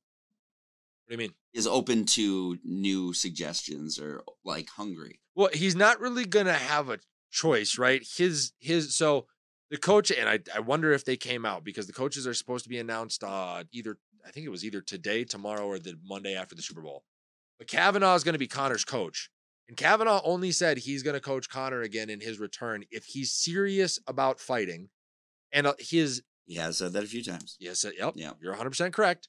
And the guys that are in camp, Conor's job and those coaches' jobs are going to be to well round out those kids. So he's going to have to work with them on wrestling. He's going to have to work with them on their Brazilian Jiu-Jitsu and their clinch game and their defense. He's not really going to have a choice. And that's why I think for Dana, this was such a brilliant, brilliant choice. Islam versus Conor, if Conor wins? Yeah. Or Conor versus Kamaru. As much as a smash show that will be, all three of Conor's next fights, if he wins, let's with this caveat. If Conor wins this next one, all three of his next fights will break pay-per-view records. This one is already on pace to do 2 million or 200 million or whatever. I just found a quote from Big John McCarthy. And it's like a headline says, Michael Chandler's exciting style is, quote, the dumbest idea ever versus Conor McGregor. Like, This really is. This feels more like WWF than it does MMA in a way to me. Like, I know they're not fixing it. I'm saying, right. They're trying to set the scenario, though, as good as possible. Anyway, we should move on. Yeah, absolutely. Well, no moving on. That's the end of the show. That is all we've got for you. Move on with our lives, then. Perfect. Yeah, let's do it. Okay. Well, if you are a sports fan with sports fan friends, you can always find us on Twitter, Instagram, Facebook, TikTok, Spotify, YouTube, Patreon, and Twitch. You can also find us on local cable here in the Minneapolis and St. Paul areas on MCN6 at 10 p.m. on Saturday nights. If you're not in the Twin Cities area, you can actually catch that through your Roku app through MCN6. Absolutely. Make sure y'all tune in with us next week. We will be recapping UFC 284. We will be talking about the Super Bowl results. We're probably going to get into some of the draft as well moving into next week. And we will have a special guest producer next week as well. So maybe the show looks a little bit different. Things for you guys to check in on. As always, we're glad to have you with us. Come back next Thursday. Until next time, stay safe, stay warm, take care. Damn it. So close. I had to have the music for the other session. Frankie, don't make that mistake next week. No. Frankie will be back. Have a good show, guys. It's going to be great. Good luck on vacation, Gabe. Thank you. First one in a long time. Goodbye.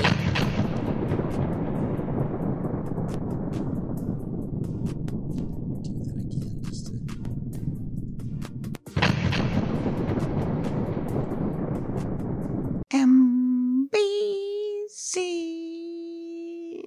No relation to NBC.